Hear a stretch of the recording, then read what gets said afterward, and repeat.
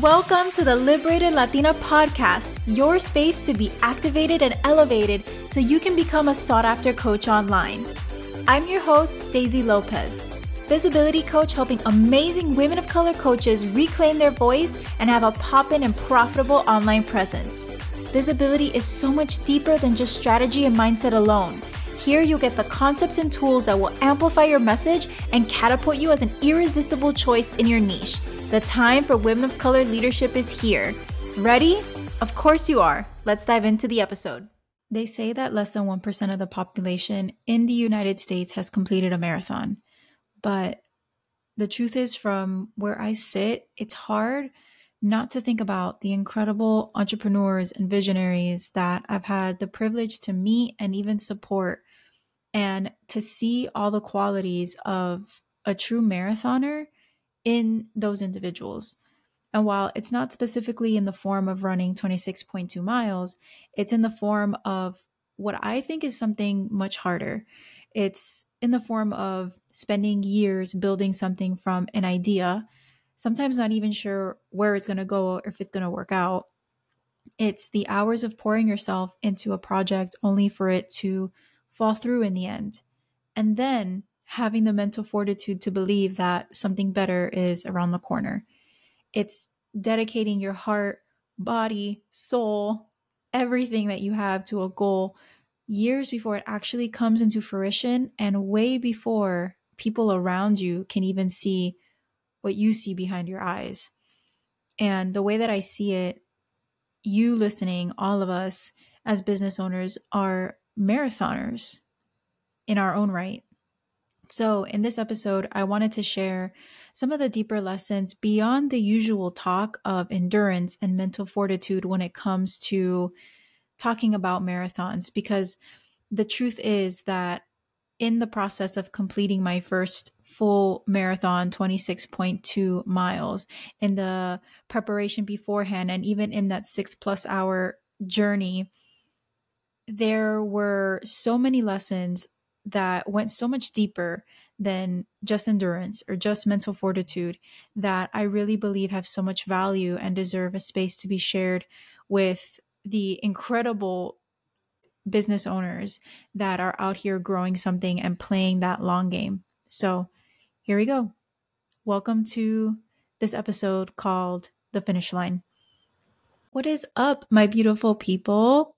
I am so excited. I am not only very much looking forward to diving into this concept with all of you, but I am using a new mic. I am recording on a new platform, so hopefully it sounds better. I've titled this episode The Finish Line, and this is an important concept that I wanted to make sure that I took the time to bring forth in a way that wasn't just like sharing the story of completing my first full marathon, which happened on January 7th.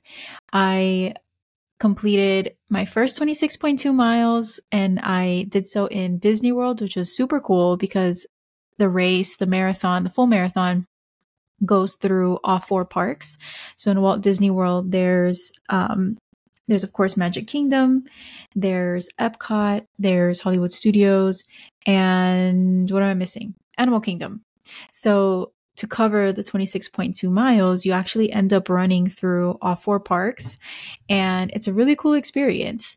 So I completed that on January 7th, and I wanted to make sure that I just sat with that whole experience, and not just the actual race, but everything that went in beforehand, because I literally have never been a runner.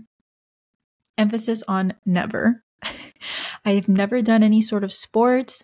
I have never been athletic in my life. When we would have those mile run tests in school, I would just basically walk it, like power walk it, because I just wasn't a runner. So it was pretty much like a 9 to 10 month period of starting from the couch to marathon. I mean, I've always been active. I really like cycling and spinning classes and things like that. But running was so out of my comfort zone, so out of my identity zone. So I just really wanted to sit with this whole experience. And I titled this episode The Finish Line because this race it felt like the first time that there was a concrete finish line, when it feels like sometimes in life, the finish line is always moving. It always feels like we're moving the goalpost the more that we progress through life.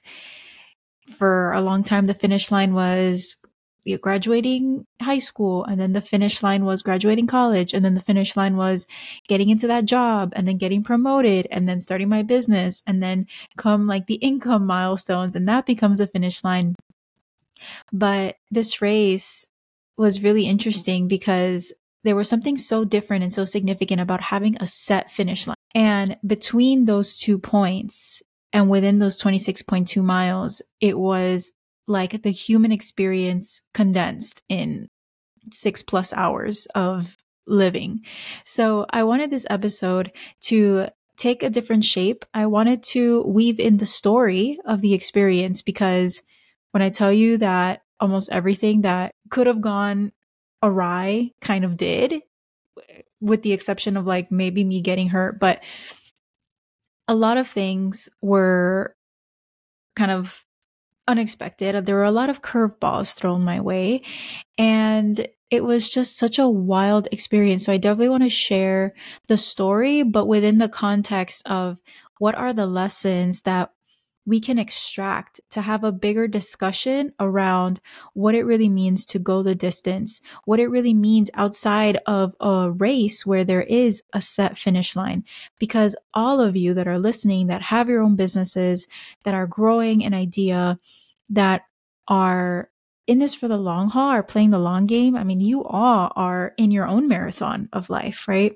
Let's go ahead and dive into the story time and the lessons. And by the way, if we haven't chatted over on Instagram, I really invite you to just send me a DM. I love connecting with all of you. And I know there are a few new listeners, and I would love to get the chance to just chat and be able to create that one-on-one connection, because that's where we can really continue on this relationship.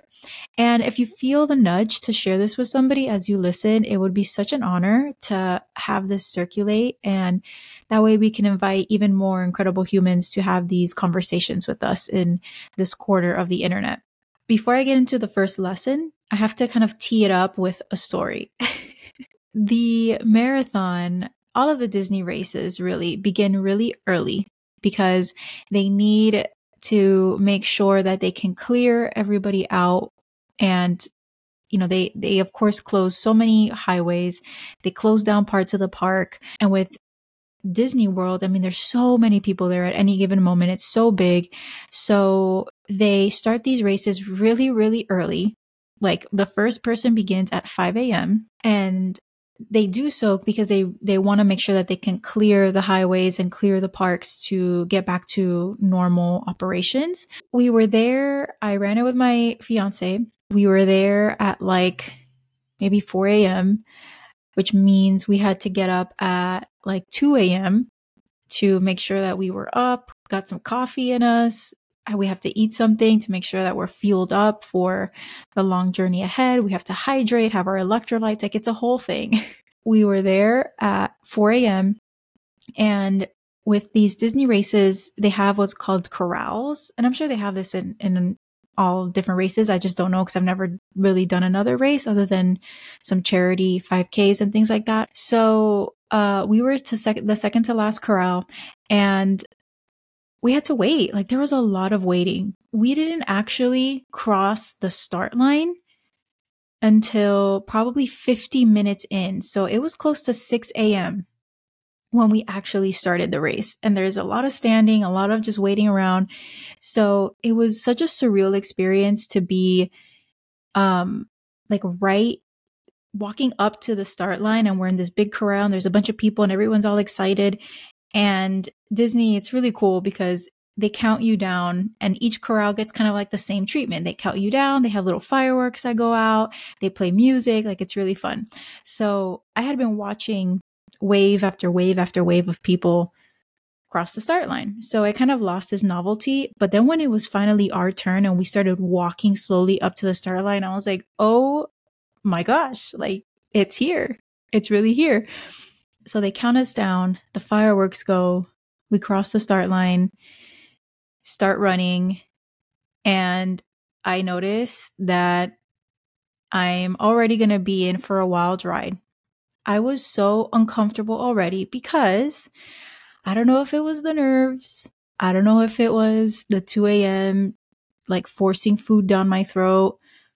I don't know if it was the coffee, but you probably know where this is going. But your girl was clenching. Like it hit me all at once. I really needed to go to the bathroom. And I also had gotten my monthly cycle early because of course, right? So I wasn't supposed to get it until the day after the marathon. I got it 2 days before. So that was also happening. And we were starting the race and I was like, oh my gosh, this is going to be miserable. Like, ya empezamos mal because I am clenching. I really have to go to the bathroom. And I'm pretty sure I'm going to have to go to the bathroom anyway to take care of female business, you know? So even in that first getting started, I was like, oh my gosh, already I'm off to a rocky start. Already I don't feel comfortable. I'm like clenching. There's no bathrooms, or the only bathrooms that they have are porta potties. People are going off of the racetrack to go into the woods because we start in a parking lot of Epcot. We start in the Epcot parking lot and they take you kind of behind the parks in some instances. So when you start, you're kind of going behind the actual park, which is kind of cool because you see things you don't normally see, but there's like woods, like big trees. People are going off of the course to use the facilities in the woods. And I'm like, nope, nope, nope, nope. That is not going to be me. Couldn't be me. Like, I'm not that desperate yet, but let's see. So that first maybe few miles, honestly, I was reminded of all of the preparation that went into it before, because I was telling myself, okay, yes, you're uncomfortable. Yes, it's unfortunate that all of these things came up. Biology was really messing with me in the beginning of this race. But there were so many times in the training where I experienced similar things, where I just felt like I wasn't teed up in a way where I was going to have my best run ever. I was going to have my best time. I was going to, really knock that run out of the park. In that moment, I was so thankful, which is crazy. But in that moment, I was so thankful because even though I was so uncomfortable and my brain was kind of going into a little bit of victim, like, oh my gosh, why does this have to happen? This was the last thing I wanted to be experiencing in the very beginning of this very long journey. I was also so thankful because we still had training sessions that didn't go to plan. We still had training sessions where, whether it was biology calling, whether it was, and if you've gone on long runs, like I'm sure you've experienced that too, because it's kind of inevitable, like what happens to our bodies and to our digestion when we are running those long of distances and trying to fuel in between miles. It's like, there's a lot that happens. But I was so thankful that we had those rough runs, that we had those obstacles, because I knew and I had data to back up the fact that, yes, I'm uncomfortable. I don't feel my best, on top of being really tired and like all of those things. But I knew that if I could make it through the training and be uncomfortable, I can make it through this, because the preparation is in all of its forms, whether it's the preparation of a really good training session or a really good run and you killed it and you're seeing the progress, or it's the preparation of, okay, I don't feel great. I have a stomach ache. I am on my period. I am just feeling so lethargic and I still do the thing. It all prepares you. So that was the first thing that I have been taking with me, because even now in my day-to-day business, even when it doesn't feel like it, I tell myself, The preparation is always preparing. The preparation is always working, even if it feels like a setback. So when things don't go to plan, when it feels like one thing after another, one curveball after another is coming my way, now I ask myself, what could this be preparing me for? That was the first lesson, is that preparation is, in all its forms, is useful. And even when it doesn't feel like it, it's always preparation for the real thing. It's always preparation for those moments where all you really have is the ability to lean on those previous experiences and those previous moments of training and preparation. Going back into the story time, first 2 miles were pretty miserable. And I remember thinking, okay, once we get into the park, I'll be able to see where along the course there are like actual bathrooms so that I could use an actual facility instead of having to resort to a porta potty or to going into the woods, which that was just not an option for me. Like I was just not about to do that because I had a lot going on. I had a lot of biology things going on and I was just not about to go into the freaking woods. Even the porta potty was just going to be way too complicated. So we get into Epcot. And if you're familiar with the park, if not, it's not a big deal. But if you're familiar with the park, we came in through backstage, which is just like the backstage they refer to as like the areas where usually cast members are the only ones to access. So we came in backstage through Test Track, and then we kind of made this like loop-de-loop and then came in through Mexico, which was really cool. I don't even really know like the full path because I was so focused on not having an accident on the course. So, but I just remember I looked up, we were going through Test Track, and then I looked up and I was like, oh wait, we're in Mexico. That's pretty cool. So I was like, okay, great. There's bathrooms coming up a couple times on the course. I think everyone else had the same idea because the lines were so long. And the thing with Disney is that you do have to keep up a certain pace. And there are pacers at the very end. So at the end of the last corral, there are a group of women who they call the balloon ladies. The balloon ladies are like, they're very nice women. They're very nice. They're very happy. They're very cheerful. They're not bad people, but they are literally run Disney villains. It is crazy how many people are just like paranoid about seeing 2 balloons floating in the air, because that means that the pacers are close to you, close enough that you can see them, and you are in jeopardy of not being able to finish, because if they pass you, then there are these security gentlemen on bikes that will often come and say, hey, it doesn't look like you're going to finish the race, and they put you on a bus. They take you to the finish line and you're not able to actually complete the race. So being that Danny and I had started a little far back, like we were kind of towards the end of the second to last corral, when I saw the lines of those bathrooms so early on, like within the first 3 miles, I was like, I can't. If I stop now, I'm in serious trouble. Like I don't have that time. So I was like, all right, gotta keep going. And getting to mile 3 or so like within our first 5K, after our first 5K, Danny said, if you want to get a head start and go ahead of me and get a little bit of a gap so that you can stop to use the bathroom, and then I'll end up meeting up with you, because it was like everything, even the porta potties had lines. It was ridiculous. So he was like, hey, why don't you go ahead and I'll meet up with you. That way you can have time to use the bathroom. I'm going to fast forward, but literally I had to hold it, like clenching. When I tell you clenching, I was clenching for the first like 9 miles or so. It started raining, torrential downpour. It was cold for me, right? Like it was literally in the 50s or so. So it was raining, like I was soaked.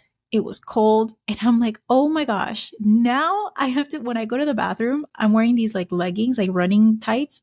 Now I have to like wiggle myself out of this. And I'm soaked.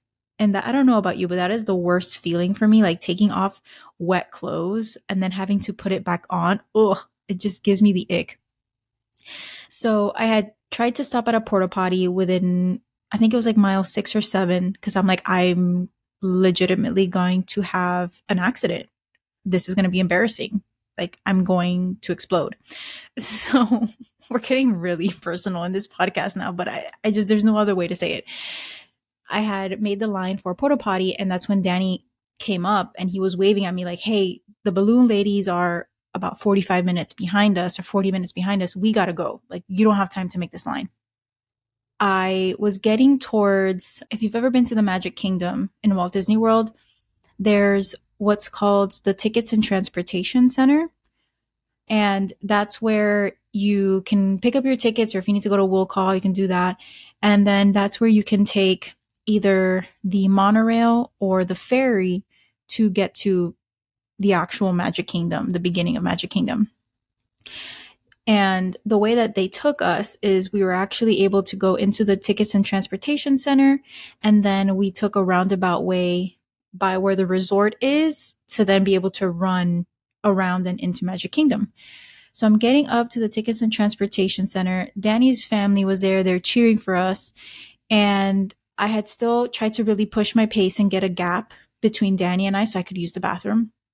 And I was like, I need to use a bathroom in Magic Kingdom, and I'm going to keep looking to make sure there's a bathroom beforehand.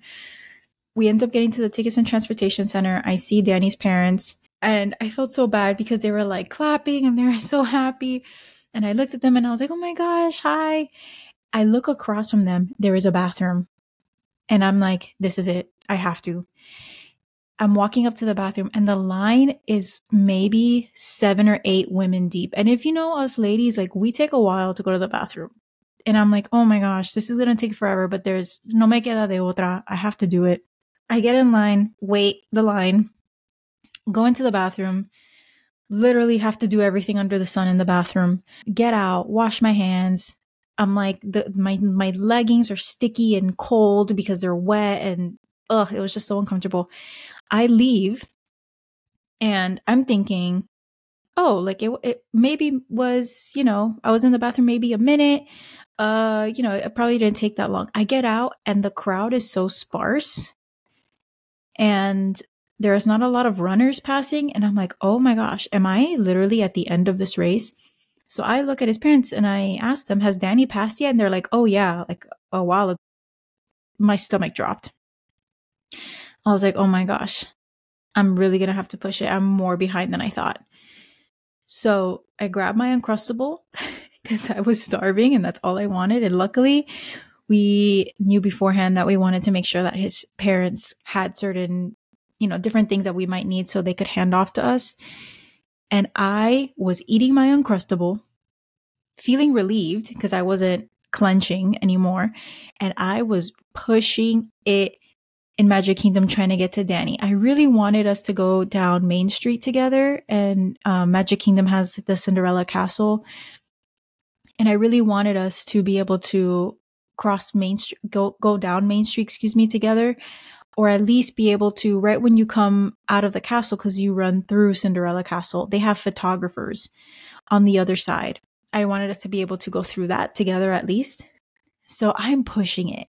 Like, I'm really pushing my pace. And I'm thinking, this isn't super smart because I have a lot of road to go. I have a lot of miles to go.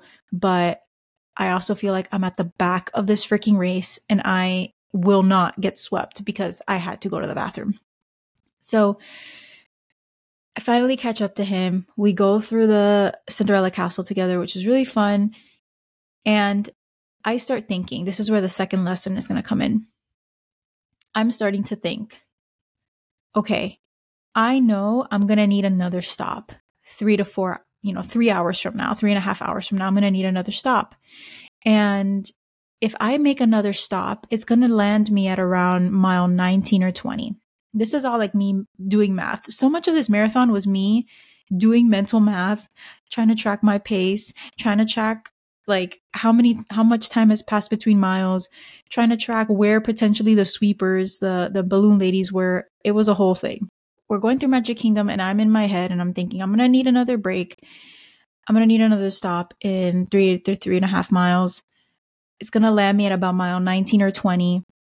I'm thinking everyone's going to have to use the bathroom towards the end of the race because people have likely gone now in the beginning because the lines were so long. I was like, man, everyone's going to the bathroom right now.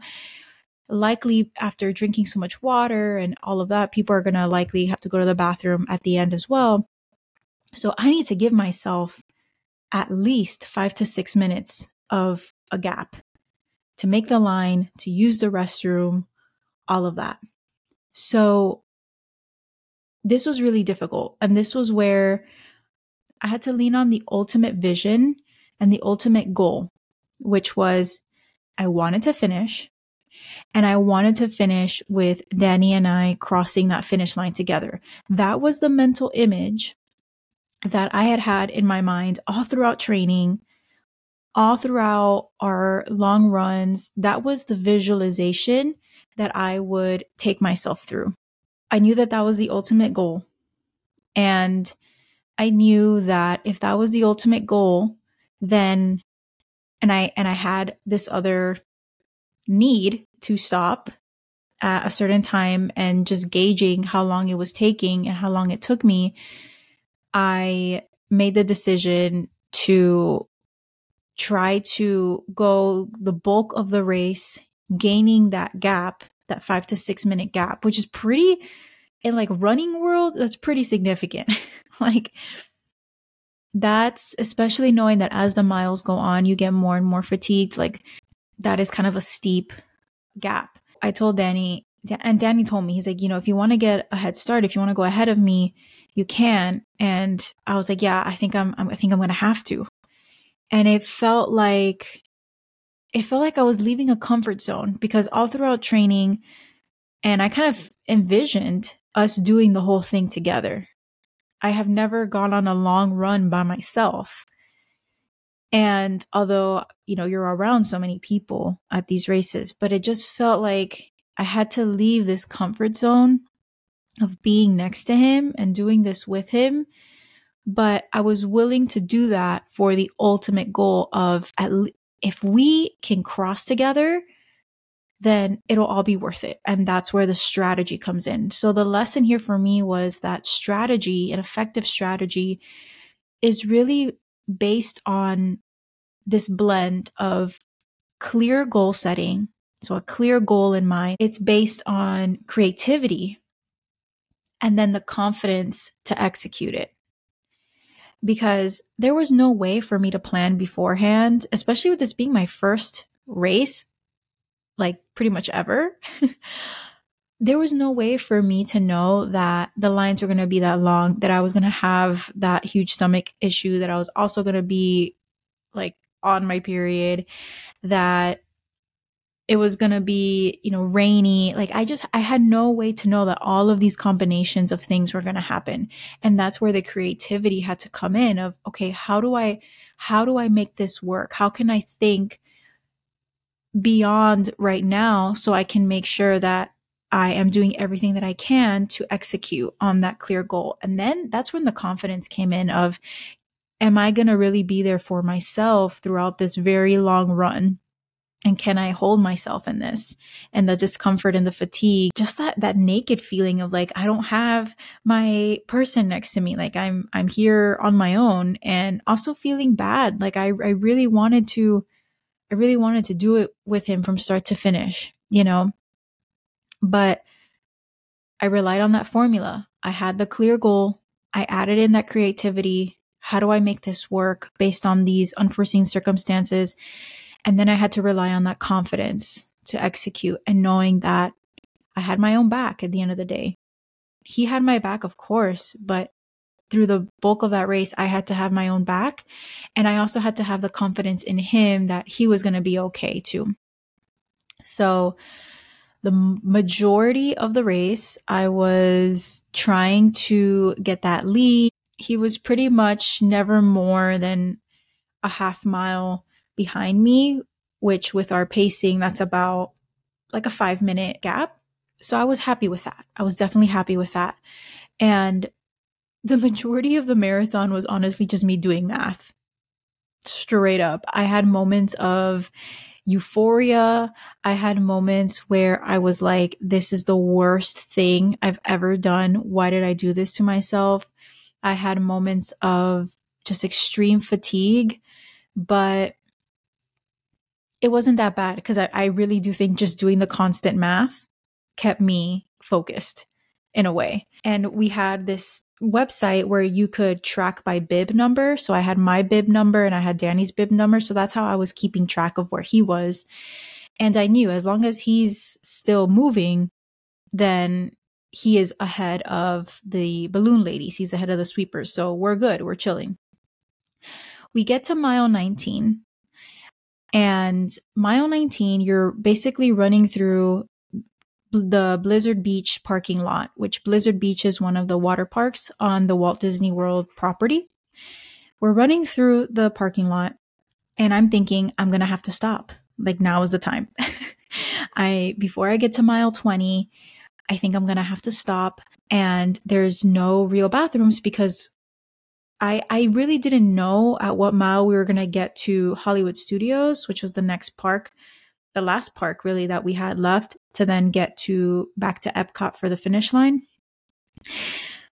I didn't know how many miles that was, and I didn't want to risk it because I figured that everybody else was going to need to use the bathroom as well. So I told myself, if I see porta potties and it's not a long line, I'm just going to go for it. It's going to be a quick little biology stop and it's fine. I'm getting out of the parking lot. I see porta potties. There's a little bit of a line, but maybe, one or two people waiting per little porta potty pod, I guess we'll call it. So I'm getting my phone out to let Danny know that I'm stopping at the porta potties right outside of mile 20 so that he knows that I'm there. And I get a text and I see he's like, I'm on the bus. I got swept, but keep going, like bring it home. And I freaked out. My stomach dropped. I was like, oh my gosh, what happened? I look to my right because it was kind of like the snaking of the course where the people coming in, I could see the people coming in to the Blizzard Beach parking lot when I was coming out where the porta potties were. I look to my right and I see pacers for the 7-hour cutoff period. And I see them and I'm like, there's no way. There's absolutely no way that I'm this far behind. Because I had been working so hard to keep that safe gap. So, and I had never seen the balloon ladies. I had even when we were leaving parks and I could see people coming into the park, I had never seen them that close to me. When I tell you I freaked out. I was like, okay, I can't go to the bathroom. To hell with that. I need to keep going.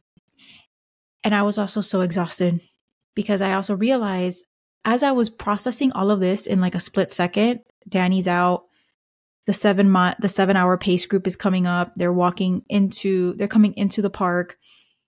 I need to go to the bathroom. And I look over and I see the mile 20 mile marker. And I'm like, I've never gone this far before. I don't even know how it feels to cross mile 20. I don't know. The most I had done, I think, was 16 or 17, maybe 18. I don't remember now. We had never done 20. And I know that sounds weird. Like if you're doing a marathon, why wouldn't you end up doing 26.2 miles?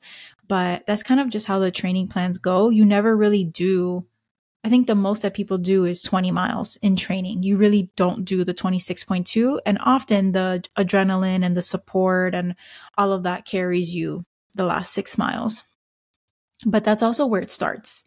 I will say the marathon really began at mile 20 in that moment when it was this feeling of my safety net is really gone. My goal of crossing with him is gone. Like that's dead and gone. And I need to strategize again because I'm exhausted. I don't even know what's ahead of me. And I felt a little bit of panic. And I think it was partly just because of overwhelm. Like you're so tired, you're dehydrated, no matter how much fluids you're trying to push and electrolytes, you're just tired and you're fatigued. And I was really sad that that initial goal and that vision that had gotten me through so much of training was just not going to happen. This is where the third lesson comes in, of this idea that when you feel like your back is against the wall, look for a window. For me, I could feel my body getting away from me. I could feel my mind just spiraling with thoughts of, I don't know if I can do this. I'm so tired. I have 6 more miles to go. Everything hurts. I'm chafing in places nobody should ever chafe. And I don't know if I can do this. And as I crossed mile 20 and I saw those pacers, the 7-hour pacers, I was like, I'm not going to finish. They're so close to me and I'm so tired. I don't feel like I have a lot to give, because I had been trying to get that gap, thinking I was going to get a little break from going to the bathroom, and that was gone. So my heart started pumping really fast. That's when I had to look for the window. And for me, the window of relief was the breath. And it was incredible, because with all of the somatic work that I have done, that was also training. Because in these flows and in these practices, whether it's vocal activation technique or just the work that I've done with my somatic mentors or in somatic practices in breath work, that's the training that came in of when the resistance would come up of, I don't want to do this, I'm tired, this is dumb, a waste of time, right? All of the thoughts that come in the mind, my practice in those practices was, okay, come back to the breath, come back to the breath.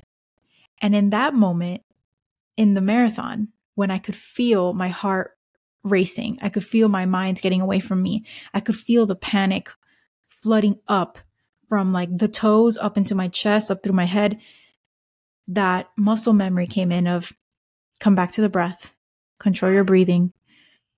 You can't afford to be panicked. And so I came back to the breath. I was taking deep breaths. I'm like, okay, now that I have more access, I kept looking over my shoulder, and the 7-mile pace group was getting really close to me. So I said, okay, I need to access different energy. I don't have the full potency of my energy that I would have 10 miles ago. So I need to access a different energy. And I told myself, okay, what would give me energy right now? Small goals. My big goal is gone. So small wins, small goals, that'll give me my oomph to keep going. And I'm like, all right, so we passed mile 21, the 7-hour pace group, which right behind them would be the balloon ladies. And I look ahead and it's mile 21. Like, okay, 1 mile down. In my regulation, I went through in my regulation attempts, in my regulation efforts of breathing, of trying to redirect my thoughts, talking to myself in a kinder way, a mile passed. So I passed mile 21. I look back, the 7-hour pace group is like really close to me. And I'm telling myself, if I can just stay ahead of them, I'll be fine. If I can just stay ahead of them, I'll be fine. In that moment, a woman is like running past me and she says, everyone, the balloon ladies are about 5 minutes behind us. They're coming up 5 minutes behind us. And my heart just started racing again. I look forward past mile 21. There is the steepest incline because we're going up the ramp of a highway. And my whole demeanor just dropped. And I was thinking, that is so cruel. To throw in the steepest incline of going up a ramp of a highway at mile 21 and change is so rude and so offensive. And I just felt like, man, I don't know if I have the energy for this. I don't have the energy for this. And again, I looked for the window. Okay, breathe. I started breathing and I said, well, here's the bright side. What goes up must come down, right? So if I can just churn away at this bridge or at this incline, and I can stay ahead of the 7-hour pace group, what goes up must come down. There's going to be a decline, and I can really use that to get a boost. I can, run down that incline and give myself a little bit of momentum and leverage to keep going and get an even safer gap. So that's what, honestly, the rest of the marathon was. That it was looking for the window, looking for the window, looking for the window. What can I control here? I would always start from the breath. And from there on out, I would just look for, okay, what's the next little win? What's the next little goal? How do I keep myself motivated? How do I keep myself from keeping my thoughts down the constructive path and not the deconstructive path? And it was so emotional because we come back into Epcot. So we started in Epcot, you come back into Epcot, and the finish line is right at like the start of the park. So you come in through the back of the park, you run through the park, and then you end at the finish line in the front of the park, or back in the parking lot area.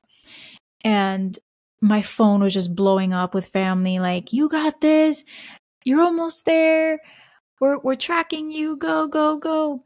There was a certain part there where I realized that endurance, because we hear it talked about all the time, right? The endurance is a mental game, that running is a mental game. And it is. But endurance isn't just in those mental thoughts. It's also a mental construct.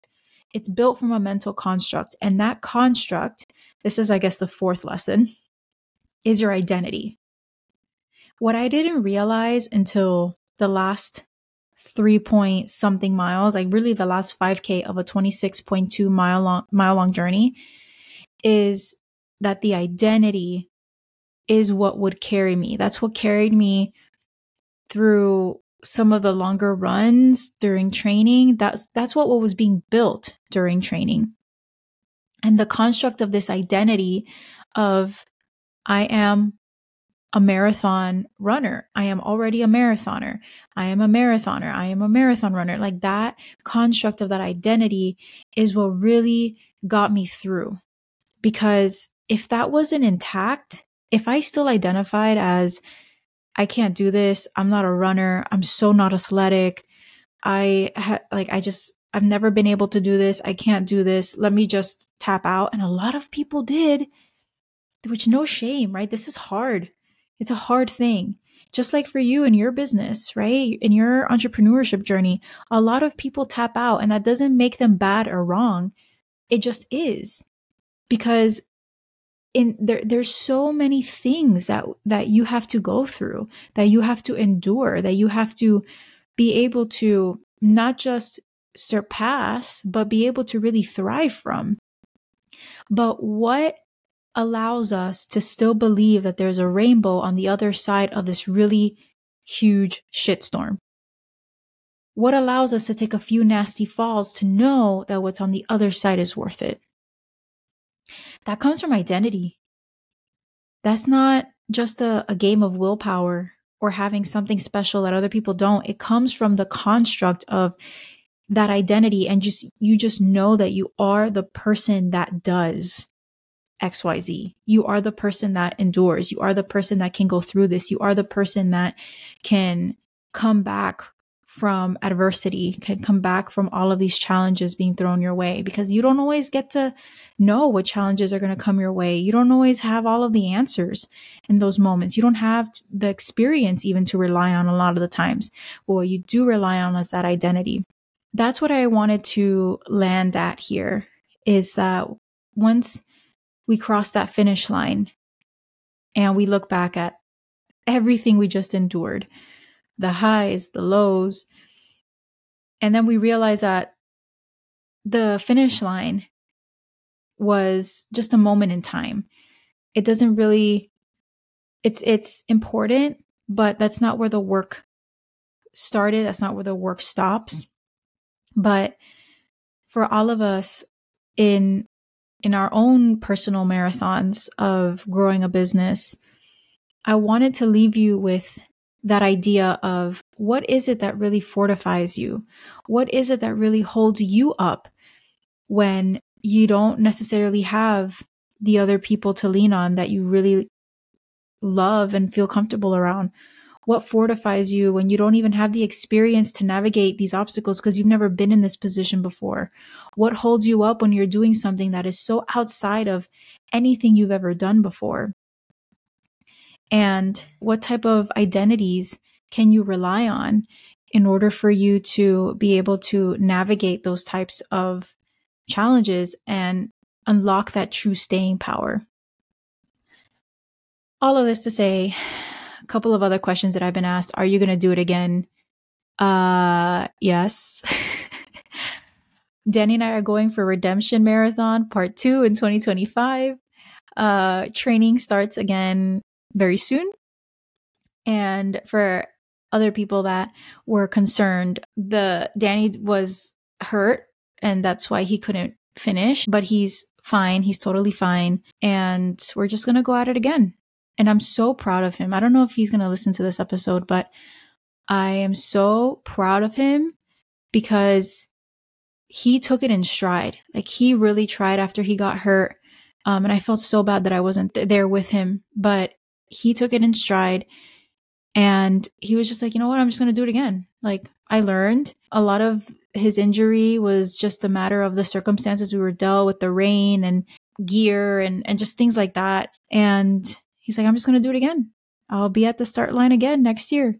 That has its own lessons in and of itself, right? That resiliency of you don't necessarily always have to cross the finish line to be able to walk up to that start line again, to be able to try again and put yourself back in the arena. And it's never truly over. It's never truly a failure. It's all preparation. Because even this marathon experience for him is preparation for him for the next one. And even for me, I mean, I saw so many different areas that I can better prepare for now that I have the experience. But that identity is really what got me through in that arena where I did not have the experience to lean on. So thank you all for hanging out with me in this very special episode. I hope you enjoyed this conversation around just staying power and enduring, all about fortitude and going the distance. And wherever you feel like your next finish line is, I hope that you realize that it's never just about the finish line, and your journey is so much bigger than just the next finish line that you have in mind. But when you do cross the next finish line that you have in mind, you're going to be so set up for the remaining journey ahead. And I'm so proud of you and your endurance and your commitment and your devotion for playing the long game, because a lot of people don't choose that. So thank you all. I hope to chat with you all in some way, shape, or form on Instagram and the Facebook community. And I will go ahead and see you in the next one. Bye, everyone.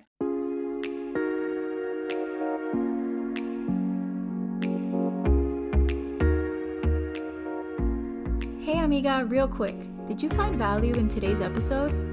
If you did, take a screenshot right now, share it on your Instagram story with your biggest takeaways, and be sure to tag me at The Liberated Latina. This allows me to see what you are most enjoying about the show, and it grows our community of liberated hermanas. Thank you so much for hanging out today. I hope you had as much fun as I did, and I'll catch you in the next one. Besitos.